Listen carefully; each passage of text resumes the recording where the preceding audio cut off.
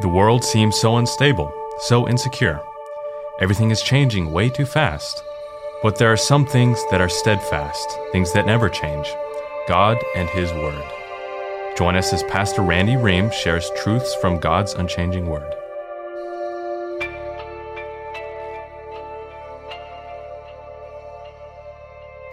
We are in John chapter 6. Now, last week we went through a good portion of it, emphasizing a particular part of that, where Jesus uses the metaphor of bread, food, and the fact that His Word over the miracles the people had seen. Remember, they'd seen Him feed the 5,000, they'd seen Him do, but they still didn't believe.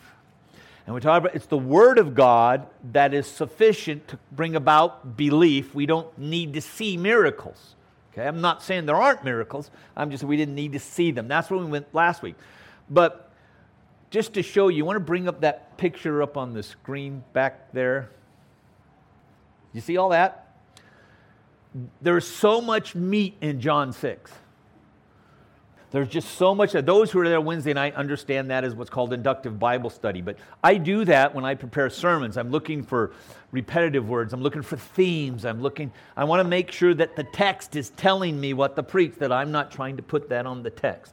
We can close that. There's just so much here. So we've been in John 6 for several weeks just because there's so much there. And one of those things we talked about last week. And we talked about when Jesus said, when you eat my flesh, He's not talking about His body and how the early church was accused of cannibalism. They didn't understand that Jesus is giving a metaphor of bread, that He's the bread of life, and they eat His flesh. Eat was a synonym, therefore, to come to Him or to believe in Him. I hope you remember that. Okay, if you don't get that, you get in what's called the doctrine of transubstantiation. There is a particular group of people that when you take communion, you are literally eating the blood, or drinking the blood and eating the blood of Christ and eating His body. They don't understand, I guess, figures of speech or metaphors. But today, there were some particular parts of the text that I sort of blew by because I knew there was some other meat there, and I didn't want to mix that, if you will, with what we were talking about last week or the week before. So this week, it's a little more heady. Okay, a little more academic approach, and you'll have to forgive me because Sundays I prefer to preach than teach, teaching what we do on Wednesday night. But I can't help but do that as we look at what we're doing here. So today, we will look at some select verses. I've already given you context, so I'm not pulling them out of context. We've had the context now for weeks. We'll be looking at verse 29, 36 through 45, and 63 through 65. And as we go break these down, we'll talk about its context again and refresh a little bit. So again, we're in John chapter 6, starting in verse 29, then verse 36 through 45, and then 63 through 65. Please stand when you're there. It is our tradition to, I don't know why you all wait for me to say that. I can see you just sitting there, okay, when's he going to say stand? Okay. So verse 29, and Jesus answered and said to them, "This is the work of God, that you believe in Him who He has sent." Now down to verse 36. "But I said to you that you have seen me, and yet do not believe. All that the Father gives me will come to me, and the one who comes to me I will certainly not cast out. For I have come down from heaven not to do my own will, but the will of Him who sent me. And this is the will of Him who sent me, that all that He has given me I lose nothing, but raise it up on the last day. For this is the will of the Father, that everyone who beholds the Son and believes in Him will have eternal life, and I myself will raise him up in the last day." Therefore, the Jews were grumbling about Him, because He had said, "I am the bread that came down from heaven." And they were saying, Is this not Jesus, the son of Joseph, whose father and mother we know? How does He now say, "I have come down out of heaven"? And Jesus answered them, "Do not grumble among yourselves.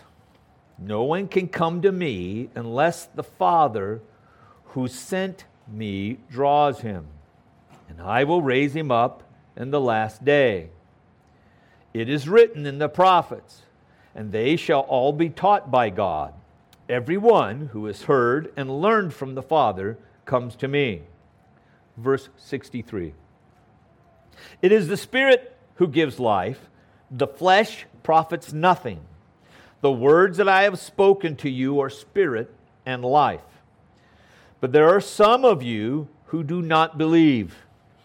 For Jesus knew from the beginning who they were who would not believe, and who it was who would betray him.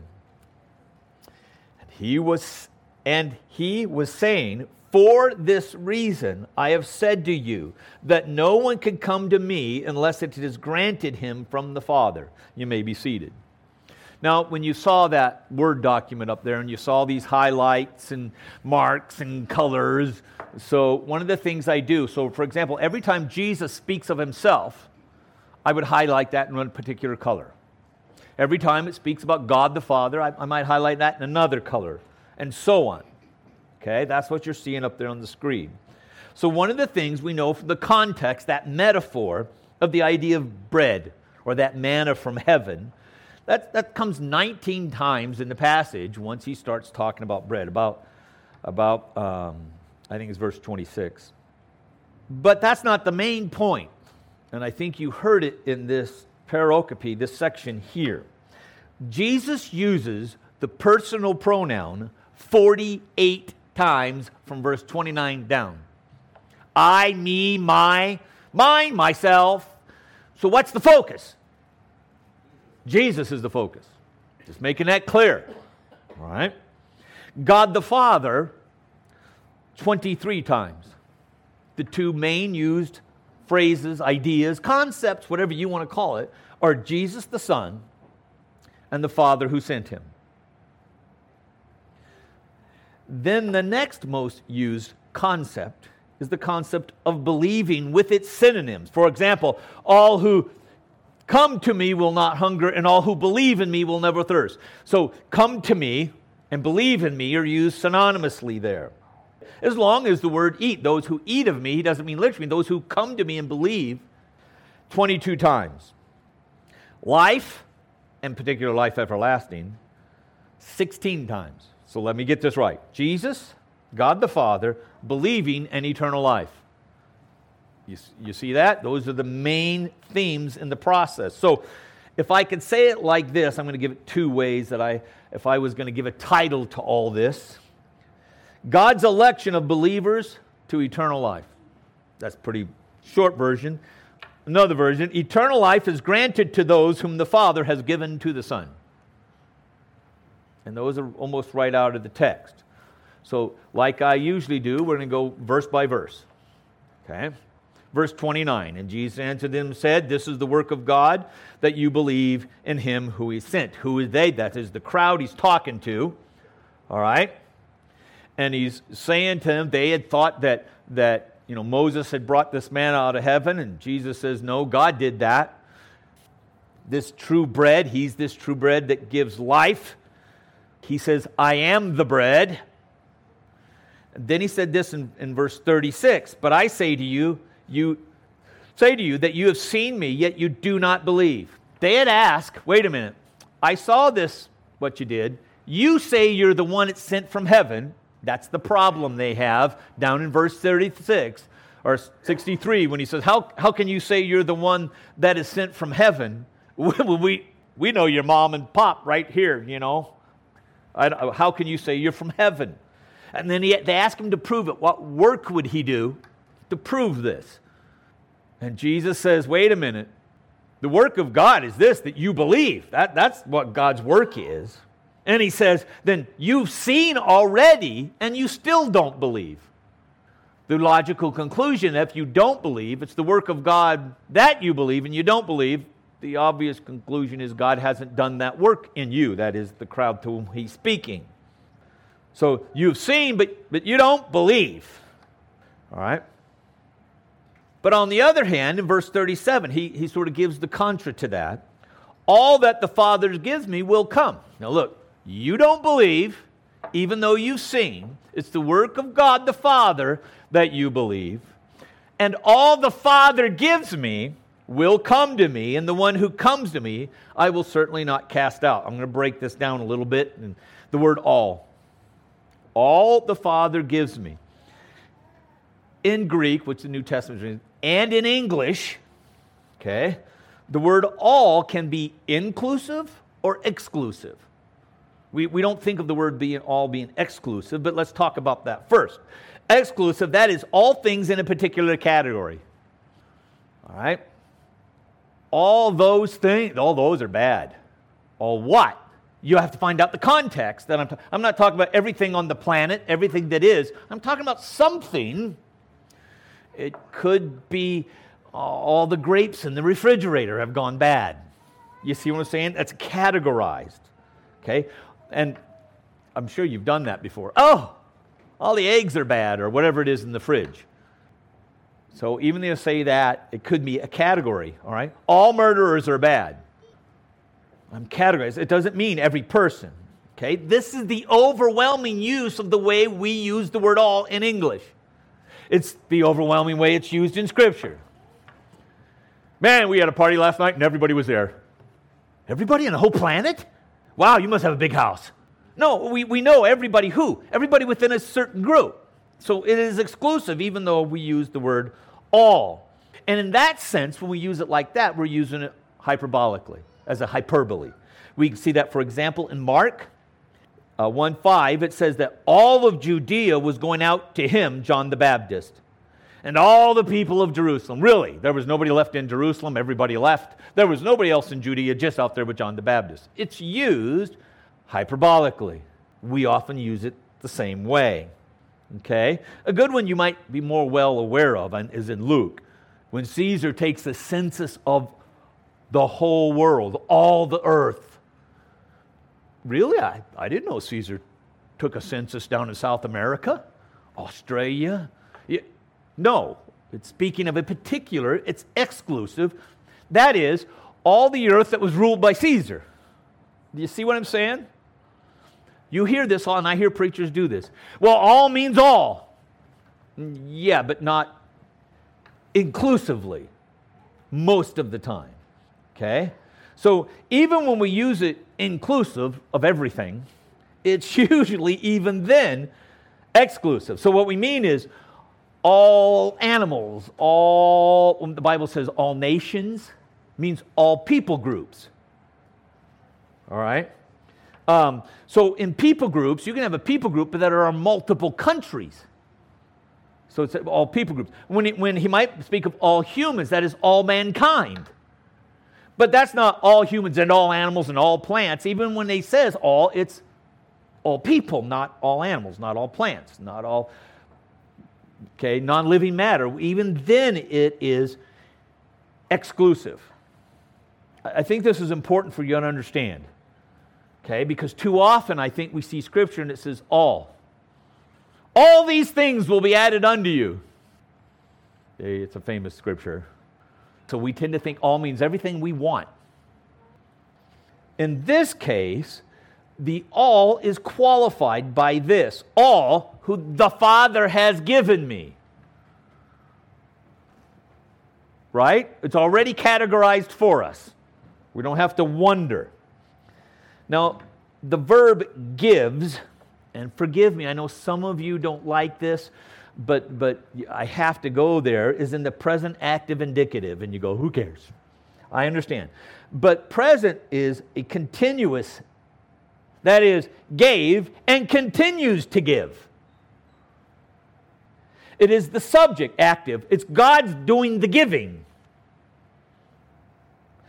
Not that which is given has anything to do with it. The action is performed by the Father. And the indicative, it's a certain fact. God has given, continues to give, and only God's doing the giving, and it's a certain fact that He has given to the Son. Those. Okay? God decides who they are, who these ones are that are given to the Son. They're a gift given to Jesus, the Son. God's the one who determines that. He's the active person. He's the one that does it, and it's fact. Okay? Now, I want to point out that the all here that is given to him, some argue, are the 12 disciples or apostles. They just need to continue to read, because when you get down in 63 down, when he's talking about the 12, he actually says that. John, which disciples? The 12.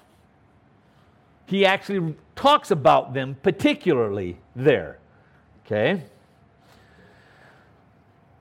So all these that the Father decides on and gives to the Son will come to him. Okay? Again, future, indicative, active. Indicative mood is this: certainty, fact, without doubt. All that the Father decides to give to the Son will, without doubt, as a fact, will come. There's none left out whom the Father gives to the Son that will not come. There aren't any. Okay? And again, come to is used synonymously in the passage, which believes in. Okay? So the one who comes to Christ, we would refer to as that person who is born again. That's a believer, a Christian, whatever term you want to use there. Okay? But in the first part, all that, not all who, all that, it's neuter. But Jesus then defines it, the one who, they'll come. All who will come. So now we know that the that is a person. Okay? Every individual who the Father has decided to give the Son will believe, will come to him, will be born again. All right? And, Jesus says, I will certainly not cast out. What's interesting here is the double use of words here. Okay? I will certainly not, I will know not, literally in the Greek. I will know, N-O, not, two negatives in a row. It's called the emphatic negative or the absolute negative. Okay? And he does what's called a litotes, it's a use of speech. It basically means that you affirm a positive, okay, by negating its opposite. So he's saying, using this double negative, he's affirming the positive. And I think you can get it. But not, cast out. Really, it's cast out. You could see it. Exo is the word in Greek. They don't show, because that just confuses us. Okay? I will not cast out. What? You got to understand, in Greek, Hebrew as well, that double is for emphasis. It's a double negative and a double out. He wants to make sure. That's why we have the word in English, certainly. Okay? He's emphasizing that this is absolutely so. It is not possible for the Son to cast them out. That's the point he's making. He's promising that all the Father gives him, he will accept, receive, and never, no, a matter of fact, a Greek guy that I watch and listen to, and I know you think that sounds boring, and I understand that. He translates this, never ever. The Holman Christian Standard Bible translates this, never. Okay? All that the Father's given, he will never, eternally, never cast out. You can count on it. It's a promise. It's certain. Okay? Verse 38. For I have come down out of heaven not to do my will, but the will of him who sent me. So the word for, or word because, is what's translated in some versions, explains why it's impossible for Christ to cast anyone that's given to him. Why he can't cast them out. Let me explain why that's not possible. Because I came to do the Father's will. Okay, so what's the Father's will? I don't know about you, but that's the next question. So okay, so verse 39 says, this is the will of him who sent me. Now look, the reason it's impossible for me to cast out, to get rid of, to throw out anyone the Father gives me, he's decided to give me, okay, that will come to me. I can't cast him out because I do the will of the Father. This is his will. That all that he has given me, that of all that he has given me, again, all qualifies those who are given, I lose nothing, but raise it up on the last day. He's doing what he did for it. He's using the neuter here. Okay? But in the next verse, he explains this is people. Now watch this. This is the will of the Father. The reason I can't cast any of them out, it's not possible. The Father gives people to me. Those he gives will come. Those who come will never be cast out because it's God's will that I lose none that he gave me. Follow me. If Christ loses just one, he is not doing the will of the Father and is therefore a sinner. Another reason we know this is not talking about the 12, because one of them is lost. They were never given anyway. You'll find that out further down, okay? But you got to understand, if one person that's been given to the Father that will come, actually came, Jesus will lose none of them because it's the Father's will that he loses none of them. Clear? I think it's pretty explicit. We don't have to break it down too much. All right? So he goes, for this is the will of the Father. Here the word for is the word Greek word gar.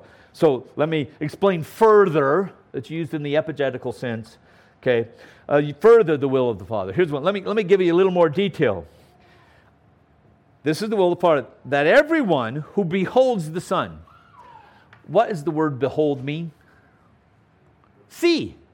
Now remember, you have seen me and don't believe, because it's the work of the Father that you believe. So wait a minute, now he's talking to those who do really see him and believe in him. Will have eternal life. And I myself will raise him up in the last day. Let's jump back. Okay? All that he, the Father, has given me, I lose nothing, but raise it up in the last day. Now he goes here. All who, not it, not nothing, but all who sees the Son and believes in him will have eternal life. Now let's get real. If Jesus would lose one, would the life given to that person be eternal? No, he is the bread of life. He is the life eternal. It's been given to him. And I myself will raise him up in the last day. That phrase is in here 4 times. Why would he put that in there? Because raise him up in the last days. That whoever these people are his until he raises them from the dead. That means from the time they're given to him by the Father, they stay his, even to the point where eventually he raises them from the dead. He wanted to make sure you understand this idea. He puts it in there 4 times. Okay?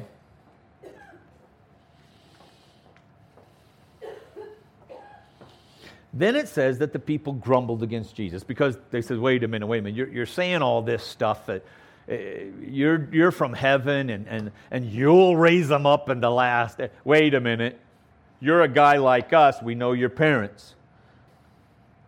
They're still stuck on what they see with their physical eyes. Do we not know Mary and Joseph? Have we not seen his mom? Seen his dad? We know he has brothers and sisters because the Bible tells us that as well. We've seen them.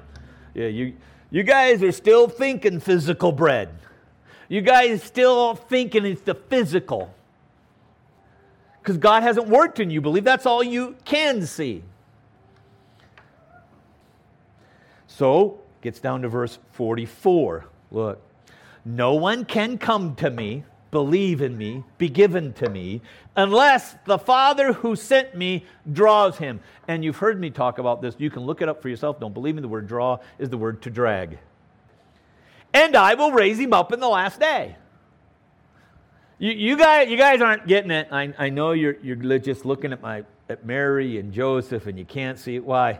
Because the Father hasn't drawn you, haven't drug you to me yet. No one can. That speaks to ability. It doesn't speak to choice. It speaks to ability. No one can. Not no one will. No one can. All right? Come to him. Believe in him. Unless. Now that unless appears 3 times in this passage, but the most significant one is in verse 65. So unless the Father draws him, now in verse 65, unless it has been granted to him by the Father. 2 different aspects of it there. I want you to understand, Jesus gives this idea. Now this is about the Jews in particular. But if God does it with Jews, he can do it with anybody else. Okay, and in Romans chapter 9, Paul deals with the idea of those of you that might think this is unfair. In Mark 4, 11 through 12, the disciples have asked him, why do you speak in parables? And here's Jesus' answer. To you, his 12 disciples, it has been given the mystery of the kingdom, but to those outside, they get everything in parables, so that. Now he's telling the reason that and he quotes scripture, while seeing, they may see and do not perceive. While hearing, they may hear and not understand. Otherwise, they might return and be forgiven. I'm speaking in a way to make sure they don't get it. Wait a minute, that's not fair. For some reason, we think God's obligated, or at least Christ is obligated for some reason to make sure the wicked get it. This is Stephen Wilson, and we want to thank you for joining us today, and we hope you were blessed by today's message. Truths from God's Unchanging Word is an outreach ministry of Kindred Bible Church in Caldwell, Idaho. If you would like to listen to other messages by Pastor Randy or learn more about Kindred Bible Church, visit kindredbible.org. Our prayer for you is that you grow closer to Christ as we study the truths from God's unchanging Word.